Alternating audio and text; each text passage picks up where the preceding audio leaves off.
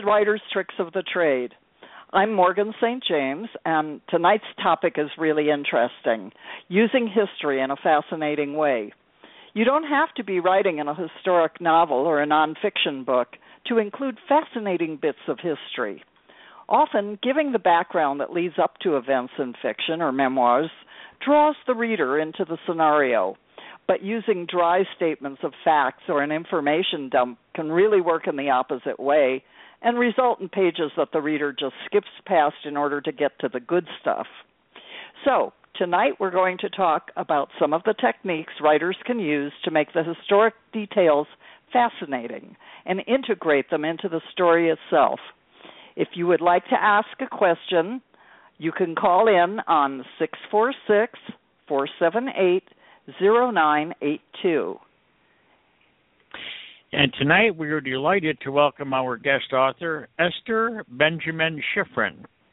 Her true story is unique, and Esther has used her talents to deal with 100 years of history as the story unfolds.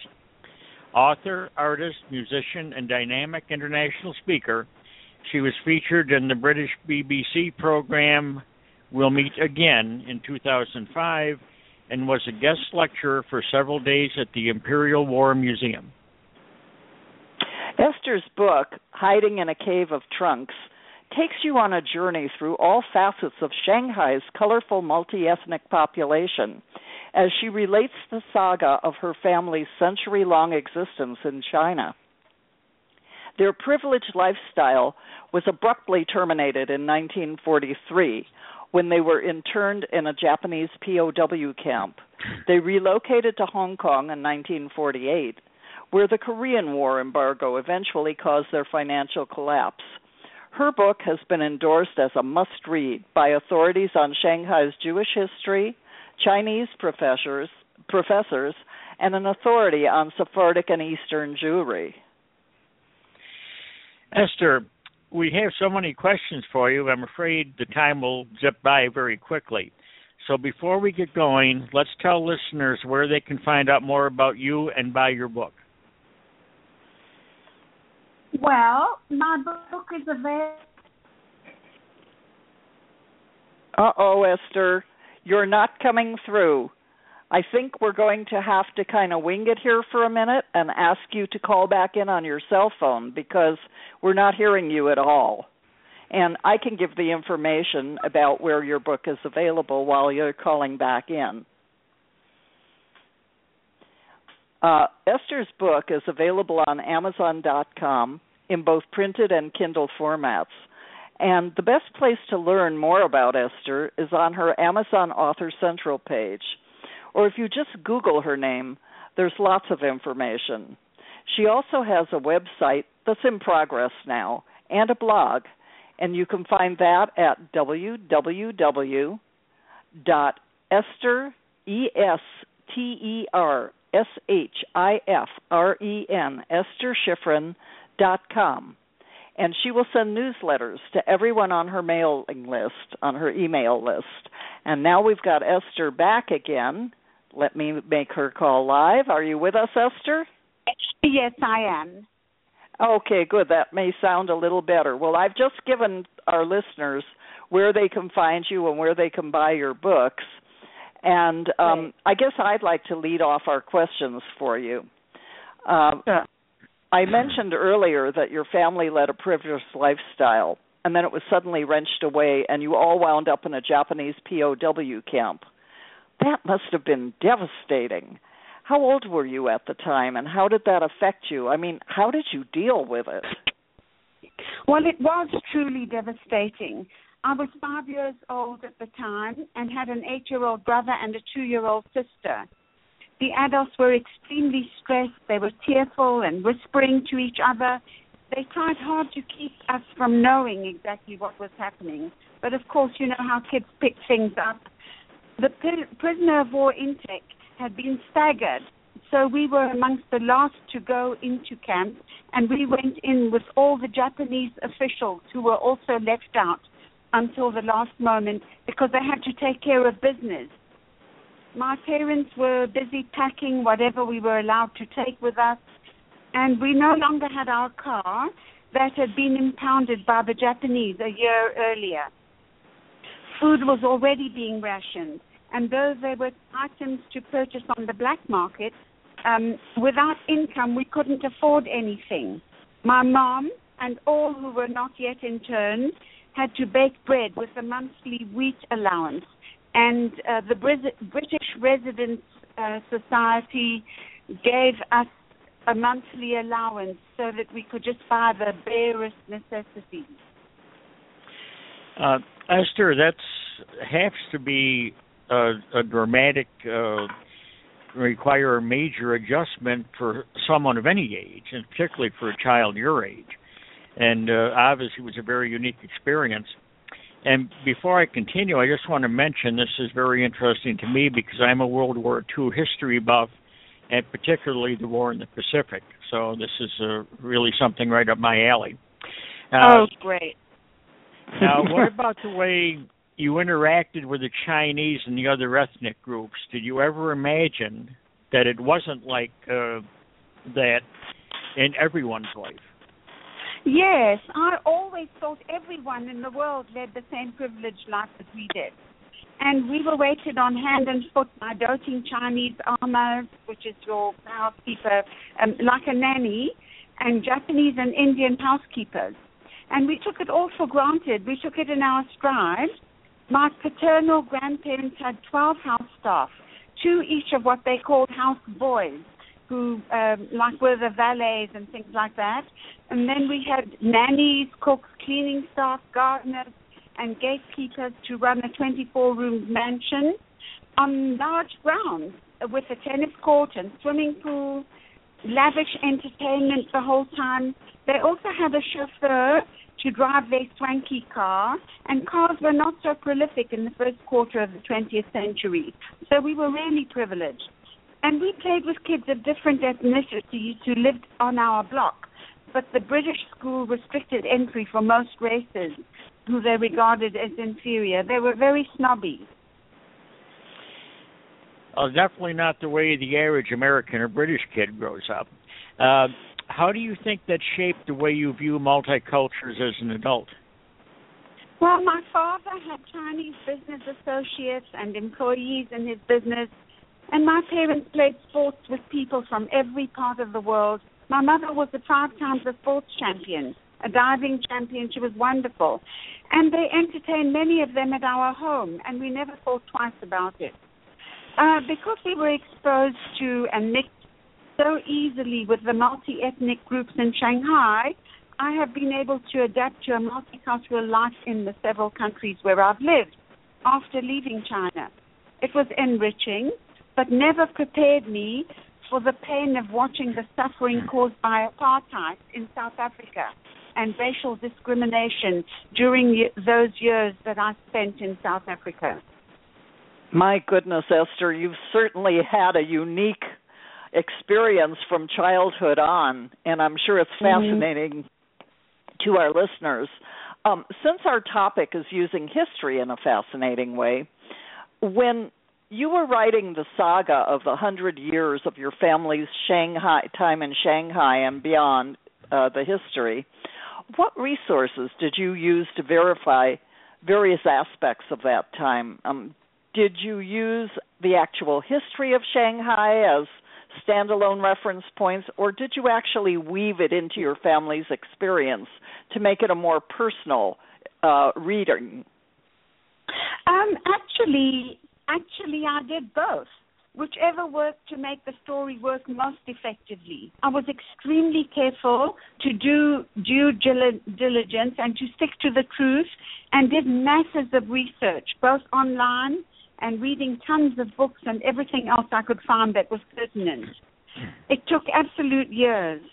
I also quizzed my many ex-Shanghai family and friends and interviewed my parents extensively 3 times over 17 years. I traveled from South Africa to Israel with tapes and everything that was required to get it all before it became too late. And that gave me 100 pages of wonderful transcribed material to work with. I was fortunate to have Chinese friends both here and in Shanghai, who were always available to help verify or furnish information.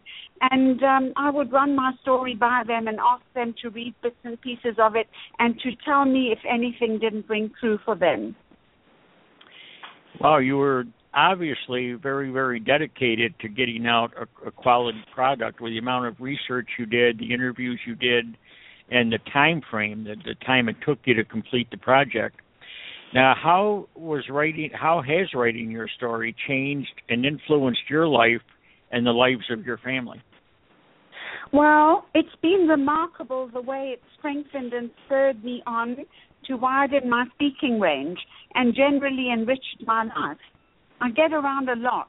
I believe that you have to show up wherever you can, and that's how you get ahead. I get around a lot and have broadened my circle of friends by joining different writing groups. And, of course, family and friends somehow never believe you're really going to finish that book. What a surprise. It's really done. It doesn't. And it doesn't matter how many times you've told your story, having it in writing changes the whole deal. All of a sudden, you're an authority. Boy, I know what you mean. And by the way, Esther and I met because we're both members of the Greater Los Angeles Writers Society, and I've always been fascinated with Esther's story, and I'm so glad to have you on our show today. I myself have written some creative nonfiction, actually a memoir, well, one of them, a memoir of a particular experience in England. And although my memory served me pretty well for location descriptions and some history, I, too, always double-checked on the Internet to make sure I wasn't mistaken about anything. Right, because someone will point it out straight away. Oh, you bet. Yeah, they certainly will. And I write organized crime books, mob books, if you will, and I've also wove historical information into experiences of the characters. But in some places it called for a statement of the actual history. Well, mobs are a fascinating topic for me and for a lot of people, but I found I had to tighten my writing so I didn't go off on boring tangents. Don't we all? Esther, I'm curious, what life lessons do you think you learned from all of the things that happened? You know, I mean, how many of us can say we've been interned, going from privilege to losing everything? Why don't you give us a little bit of a summary, and then perhaps a bit about how you chose to write about that? Thanks to my mother's amazingly undaunted spirit, I discovered that it's possible to recover from many of life's horrors, and there are many. As long as you have health and a positive outlook, I've managed to achieve many goals in my life and have emigrated alone to several countries. I've had 5 passports in my life. And each time I was growing more independent and discovering wonderful hidden strengths that I never realized I had. And I'm not frightened by new challenges. I have always believed that I could achieve whatever I could conceive. And I've changed careers whenever necessary and regarded it all as growth that enriched me. I just keep learning new things and love it. And, of course, meeting people everywhere in the world and spending longer than vacation time everywhere was just fabulous for me. And each time it got easier to make an immigration, I have to tell you. Well, Esther, you were 5 years old at the time. Your parents were probably quite young as well when this was going on. Now, how did they cope with the internment? And did that? I understand from previous readings that life is not easy under those conditions. You don't usually get the proper nutrition and so forth. Were there any health issues that developed during this time? Yes, sure. My parents were very young, and I often reflect on that now more than ever. And actually, they were fantastic and kept us as positive and cheerful as they could, despite losing everything material and suffering serious deprivation and loss of optimal health. We all had health issues, both during internment and some requiring hospitalization and surgery with minimal anesthetic and medication, and some ongoing lifelong problems. Some were very serious. My sister suffered from many bouts of pneumonia from weakened lungs that started during camp years, and there's a long story attached to that. The Japanese took her away from us for a lengthy period to an unknown hospitalization. We had no idea where she was. It was hell for my parents. I covered that and the other stories in my book, so it's very hard for me to tell you anything more than that now in detail. So, okay. Yes, it was very difficult, very, very difficult. So you did weave the history of the POW camp into your memoir, and if you didn't, why didn't you? If you did, how did you handle that?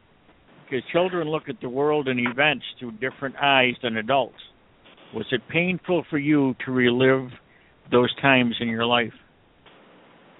My story covers the internment of all allies in Shanghai in depth, and there was no way to write it but in an honest way, leaving nothing out. I owed it to all the internees. Nothing like it had ever been written, and even if it had, the story was always embellished in a way that enhanced its film worthiness and box office appeal. As you know, there was a major success. Spielberg made a movie, and the internees were upset by that because it didn't reflect the true story. And at times it was extremely painful to face what really happened to us. Our family never recovered financially. We were robbed by an enemy that to this day has never apologized, never admitted culpability or offered reparations. And my childhood years were stolen and made miserable, as were the lives of so many. Our own relatives scattered to the four corners of earth and were never again to be seen by us. And still, I consider us to be exceedingly more fortunate than the European Holocaust victims. And nothing could equal that horror, obviously. Oh, my God, yes. I don't know how any of those people endured that. I actually have known some people that were in the camps, and yes, lifelong effects from it, both health and mental. Right. Esther, actually a book like yours covers so much that is actually a personal account of historical facts, which in itself sets your story aside from a run-of-the-mill memoir about, let's say, a cool trip to a beach town or working as an undercover agent.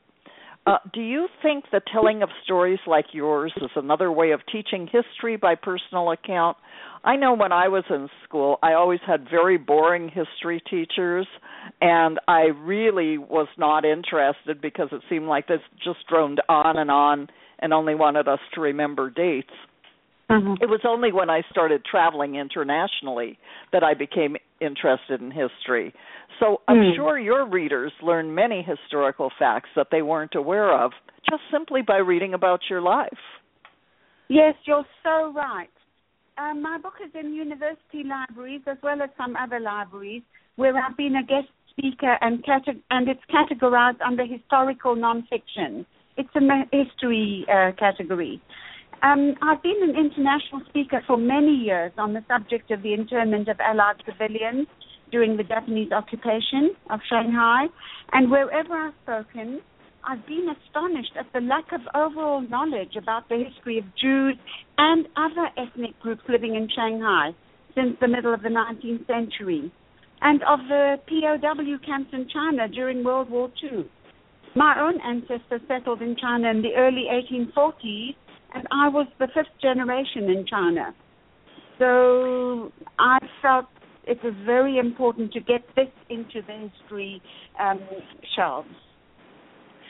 Now, Esther, people often think that to learn about historical milestones or cultures, they have to read a dry textbook or watch a movie where artistic license can totally alter the true facts. You experienced the cultural shock of moving from an Asian culture to Israel. What was that like? And did you include any historical details there? For example, Israel was still a very young country at that time. Do your accounts give the reader a sense of what it was like then as compared to today's Israel?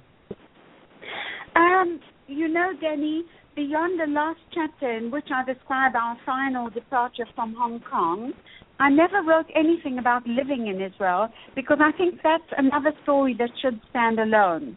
It was truly a cultural shock for us, not least of which was never seeing another Chinese face again for many years. And that was actually painful. So about 3 years after, or 4 years after we arrived in Israel, I suddenly saw a Chinese nanny wheeling a child. She had been brought to Israel with, and I ran over and hugged her, and she hugged me. I spoke a few words of Chinese to her. She was delighted, and so was I. And it was lovely, and I missed friends and family. And every day was a struggle to survive in Israel when we arrived. We lived in a tent and then a hut before moving to the tiniest of 1.5 rooms apartment. And 5 of us lived in there. We used to make our beds every night, bringing them in from the balcony. And there's some of our parents' siblings.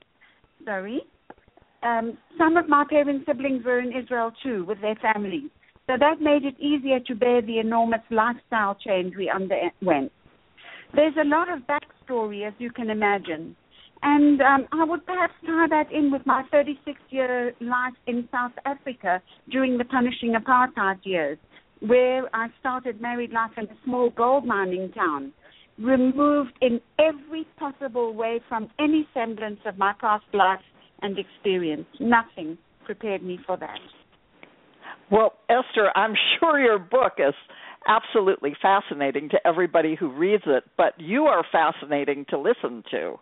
I mean, you have just experienced so much in all the years I've known you. I've never really known your true story, and I'm just as Denny is. We're both fascinated with it, I'm sure. I do have another question, though. At one point in your book, you have emigrated and left the experience of the Japanese POW camp behind. Yes. But what feelings can you not forget, and how do you view consequences of that? In writing about things like this, can you filter out the anger if it exists and deal strictly with facts? Or do you feel that even though these are historical details, most likely felt by many of those who were interned, it is very important to include emotions, and in doing so, draw the reader into what it was really like, not, the old dragnet, just the facts, ma'am. Yes. Although at times I still feel some residual resentment, mostly due to the denial of events by the Japanese. And we had court cases against them as well, which brought the whole thing to the forefront again.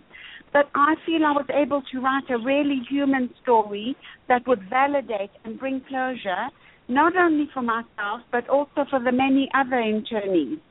And it also cleared the places in my head that were dedicated to keeping the memory alive.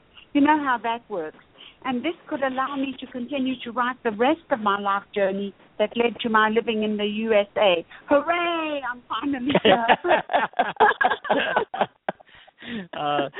Esther, Esther, I mentioned a few minutes ago that I'm a...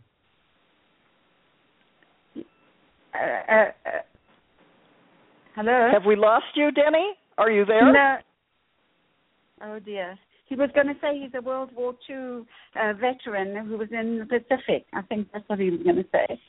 Can you hear me now? Oh, there you are. No. That's almost like that cell phone thing. Can you hear me now? Can you hear me now? What I was saying, girls, ladies, is that earlier I'd mentioned that I was a World War II history buff, particularly the Pacific, and I'd like to take advantage of Esther's presence on the show tonight to ask a couple of things that I'm very curious about. Sure. Now, obviously, that anyone who's read about those types of things, such as the Bataan Death March, and I realize your family wasn't in a military situation, but the Japanese had a terrible reputation, at least as far as regarding how they treated military prisoners. Do you have any recollection, or perhaps if you don't personally, maybe when you interviewed your parents and your friends and so forth, were the Japanese that you had to deal with? Were they cruel? Or in our camp we were a bit more fortunate than the camps where they had single women and men, because there they were far more cruel. But in our camp, we had the officials who were like a bit of an upper crust Japanese, and so they missed their own families and they loved children. But if anyone, we had roll calls in the morning and at night, and we were short of rations and short of food, and everything was very difficult. But by and large, unless someone tried to escape, they didn't do anything serious to us. They did punish, do all kinds of torture things to people who tried to escape. And they were sent out to a place called Bridge House, which was horrendous. People who got back from Bridge House came back half a person. I mean, they suffered so much if they ever even survived from it. And so, yes, the cruelty, we knew a lot about it. And, of course, later I found out much, much more than I ever knew as a child. I wrote all about the rape of Nanking as well in my book. I covered everything. I didn't pull any punches. You know, Esther, that's something. I was reading something about that just the other day. I was reading a book about the trying to explain the Japanese, the military, the Japanese Army's attitude toward prisoners. And it was, the warrior spirit and all that, death before dishonor, that type of thing. And anybody who surrendered or was taken alive was looked down on as kind of a less than human person. So I can see where you were. Not that it was pleasant, but at least you had, like you say, the Japanese that you had to deal with were a little more upper crust, had families of their own, and were a little bit empathetic to what you folks were going through. Right. So they weren't quite as bad, at least as. And the other question I wanted to ask you is, what about schooling? Now you were 5 years old. Did you get homeschooled, if that's the appropriate word? No. Remember that we were interned with all the Allies, which included all the teachers and the doctors, and every British person was interned. So there were about 8 or 9 camps in Shanghai. We had teachers in our camps, so they set up schools, and we just had to do with whichever books we could, people had brought into the camp with them. And later, after the war, we were tested for ability to see which classes we had to go into, and I was very lucky, so I skipped 2 classes during my schooling. Yeah. Does that answer it? It does. Like Morgan said earlier, just it's fascinating. And I do want to tell you, I'm going to order your book tonight. So I'm so lucky. You can follow up on it. I'd love feedback from you. I would love to discuss it further later with you again, because I would love that. I would love that. We actually have a little time left. We've got about 16 minutes left. So let me do this. Let's give our contact information and information about the next show, sure. And then we'll just keep going until we run out of time. Okay. And I'd love to just add something here, that because I'm a musician and my first jazz lessons were from watching the wonderful musical GIs who liberated us. I've had a soft spot my whole life for the United States, and it was just amazing. Yeah, I think the liberators were cheered in many places. I know I was happened to happen into a celebration of the World War II veterans returning to Apeldoorn, Holland. And, yes. Oh, my God, there was so much American patriotism there among yes. the Dutch in Apeldoorn. It was just an amazing thing to be able to see. Absolutely. And even when the camp closed, the last day, when we knew that the war was really over but we couldn't leave yet, they brought out all the flags and they sang the British anthem and the American and God Bless America. Boy, I've got chills. Just listening to this, I have chills. I know. People told me they cried when they read that chapter. Yeah. It brings back lots of memories for many people. Right. Yeah, well, let me slide this in. Our next show is going to be on February 24th at the same time, and it's still topic to be decided, and if we're going to have a guest. And please visit my own website, www.morganstjames, that's morganstjames-author.com, for more information about me and my books. And remember, you can listen to any of our archived shows. All you have to do is visit http and then the colon and / Writers Tricks of the Trade Radio.blogspot.com, and you'll find direct links on the show directory page to all of our past shows. And Denny, where can people find out more about you?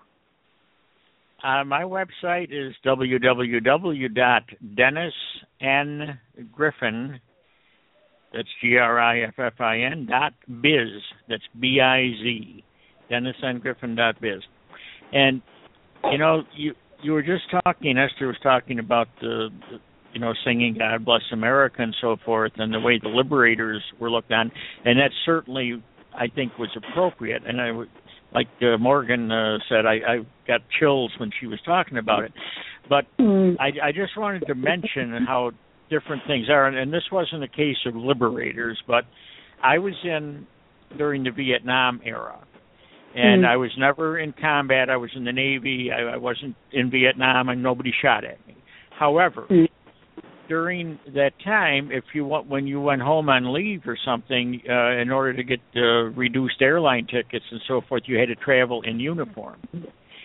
And here I was in my own country, and I mean, the people who were protesting the Vietnam War, when they saw someone in uniform, they didn't know whether you came from assignment in Vietnam or off the coast of Vietnam, or whether you were like me. I was stationed in Hawaii, and it was great duty. But boy, tough duty, Denny. Yeah, really was rough. Anyway. But the people would spit at you. You know, I mean, American citizens, and it was just so different. That conflict or that war compared to, World War I, World War II in Korea. It was really an entirely different time and an entirely different reaction, at least by the people of the United States.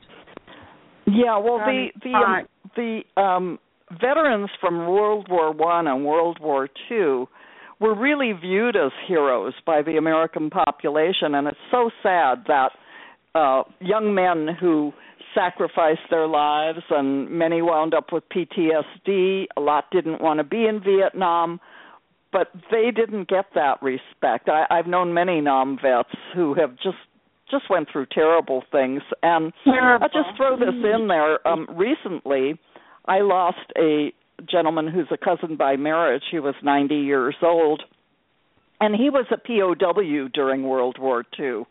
And, some of the stories he had to tell, it was almost like Stalag 17.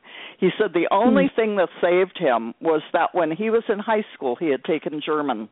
So he could speak German, and they made him kind of a pet in a way because he could translate. Yeah. Wow. He was an asset. He was an asset. Yes, he was. Yeah. And, he was an asset. Yeah. He was very thin, when the war was over, when he came out and stuff, but he always maintained a jolly sense of humor, and I think he felt very lucky that he survived what a lot of his buddies didn't.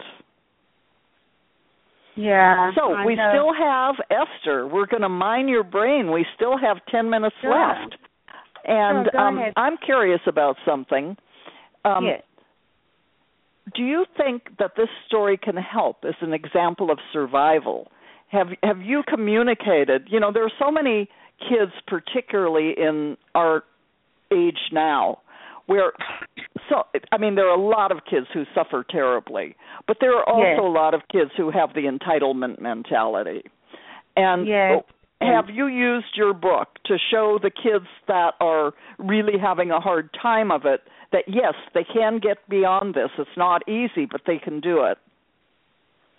Well, I've spoken to lots of kids at schools in different, not here actually, but in Canada and in South Africa and even in Israel. I spoke to kids, and the thing is that they love it because you tell them that you can survive anything and don't give up and just keep plodding on and learn as much as you can. I spoke to a lot of African kids in South Africa and told them not to behave badly, but to take the opportunity to learn what they could, because the country would belong to them one day, and they could have a very important role helping everyone.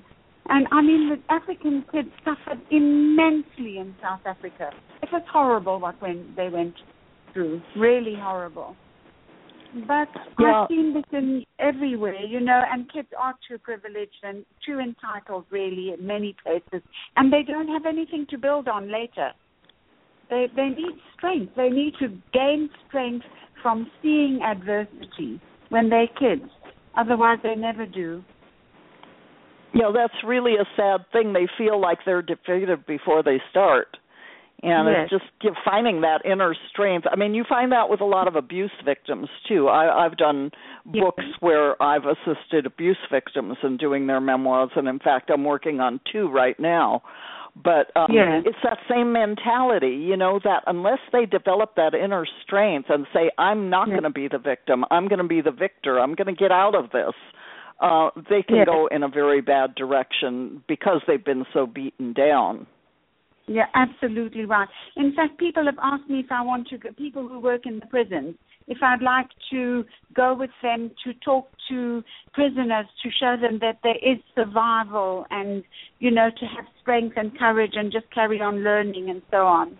And I'm not against it. I would do it, absolutely. But I like dealing with kids. I would love to go to schools more and speak to them. I do a lot of public speaking. I know you do. You're all over the place. In fact, I feel lucky to have you on our show. No, I think you are wonderful. I love it. I'll pay you later.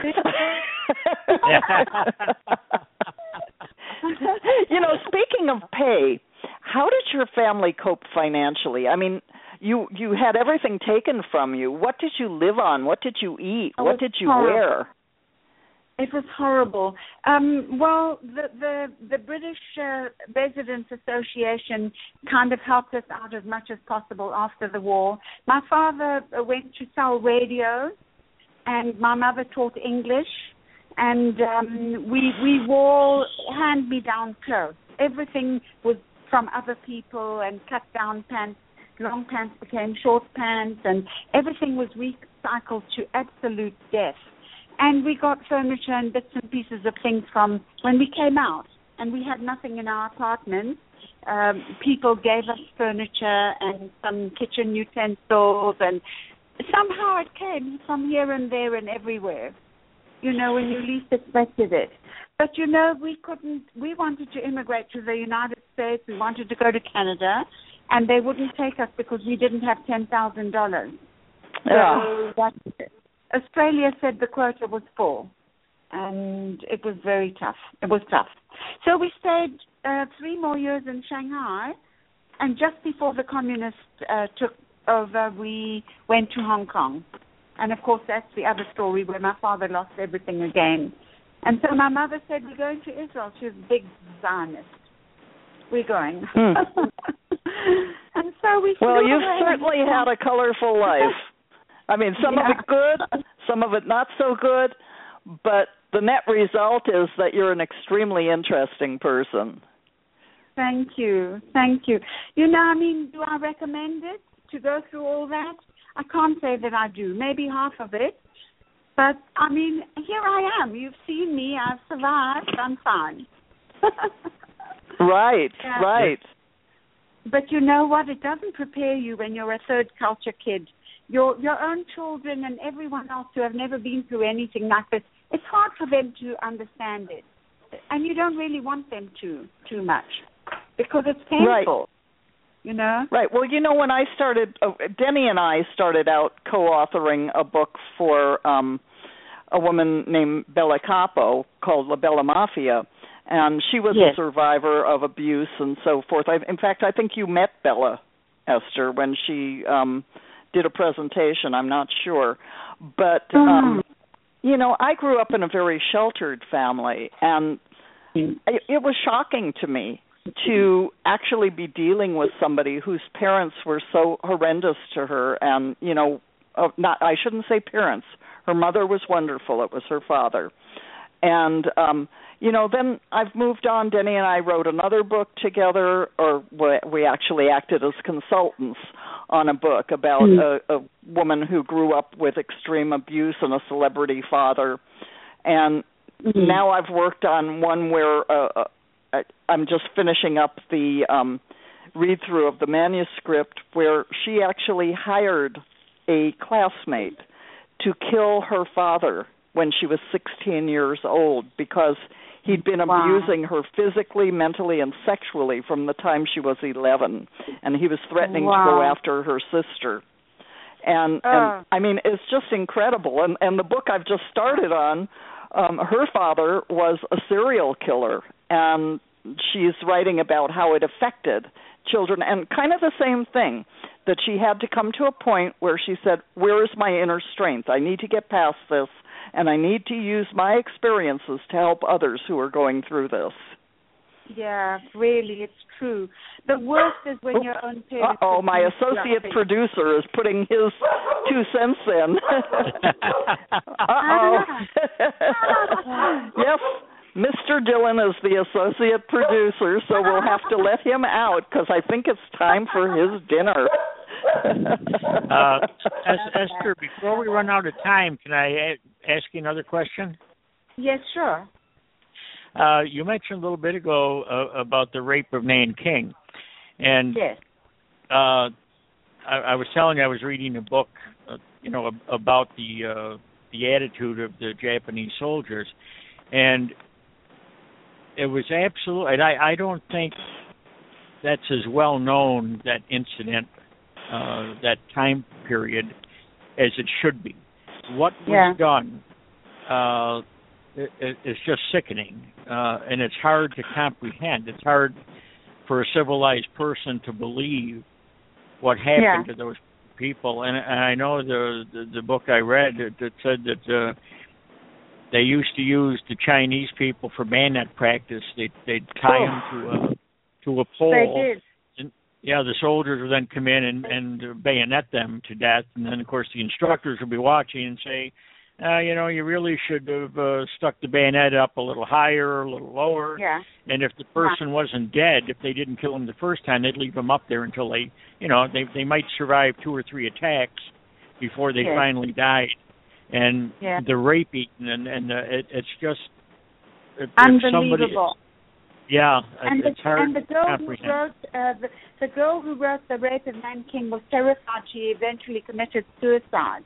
The original book, because she felt that they were after her.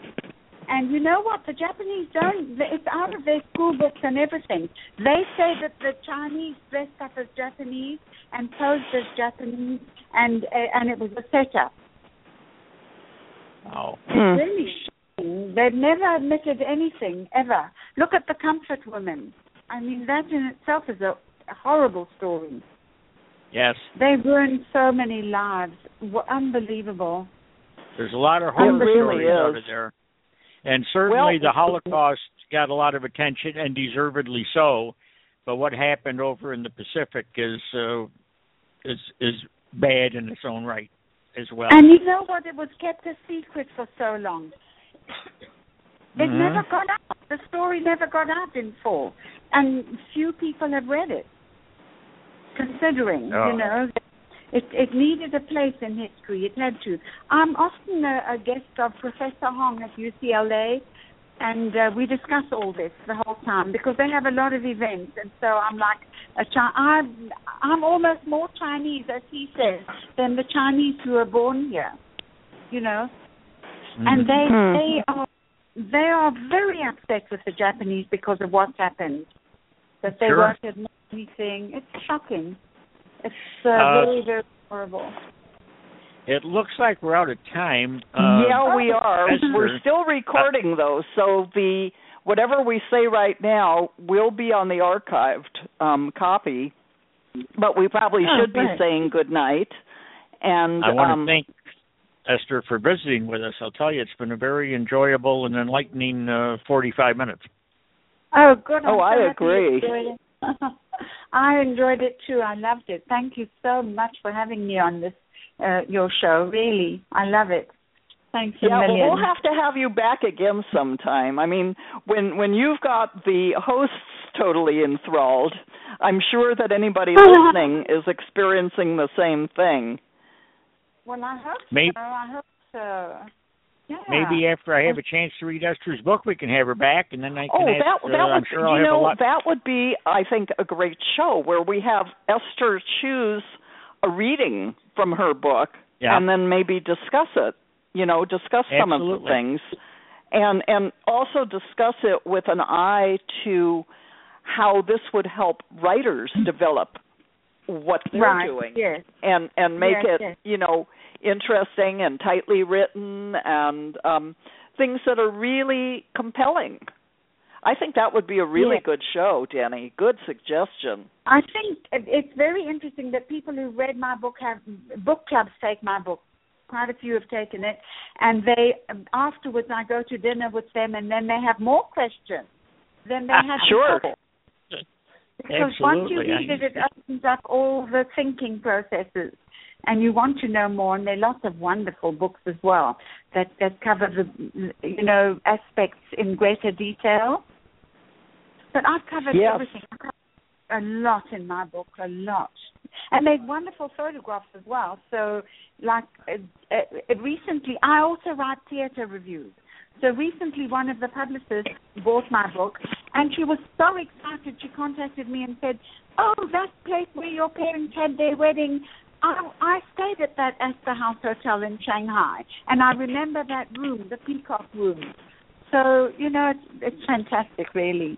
And more people go to Shanghai now, so that makes it more interesting indeed. It really does.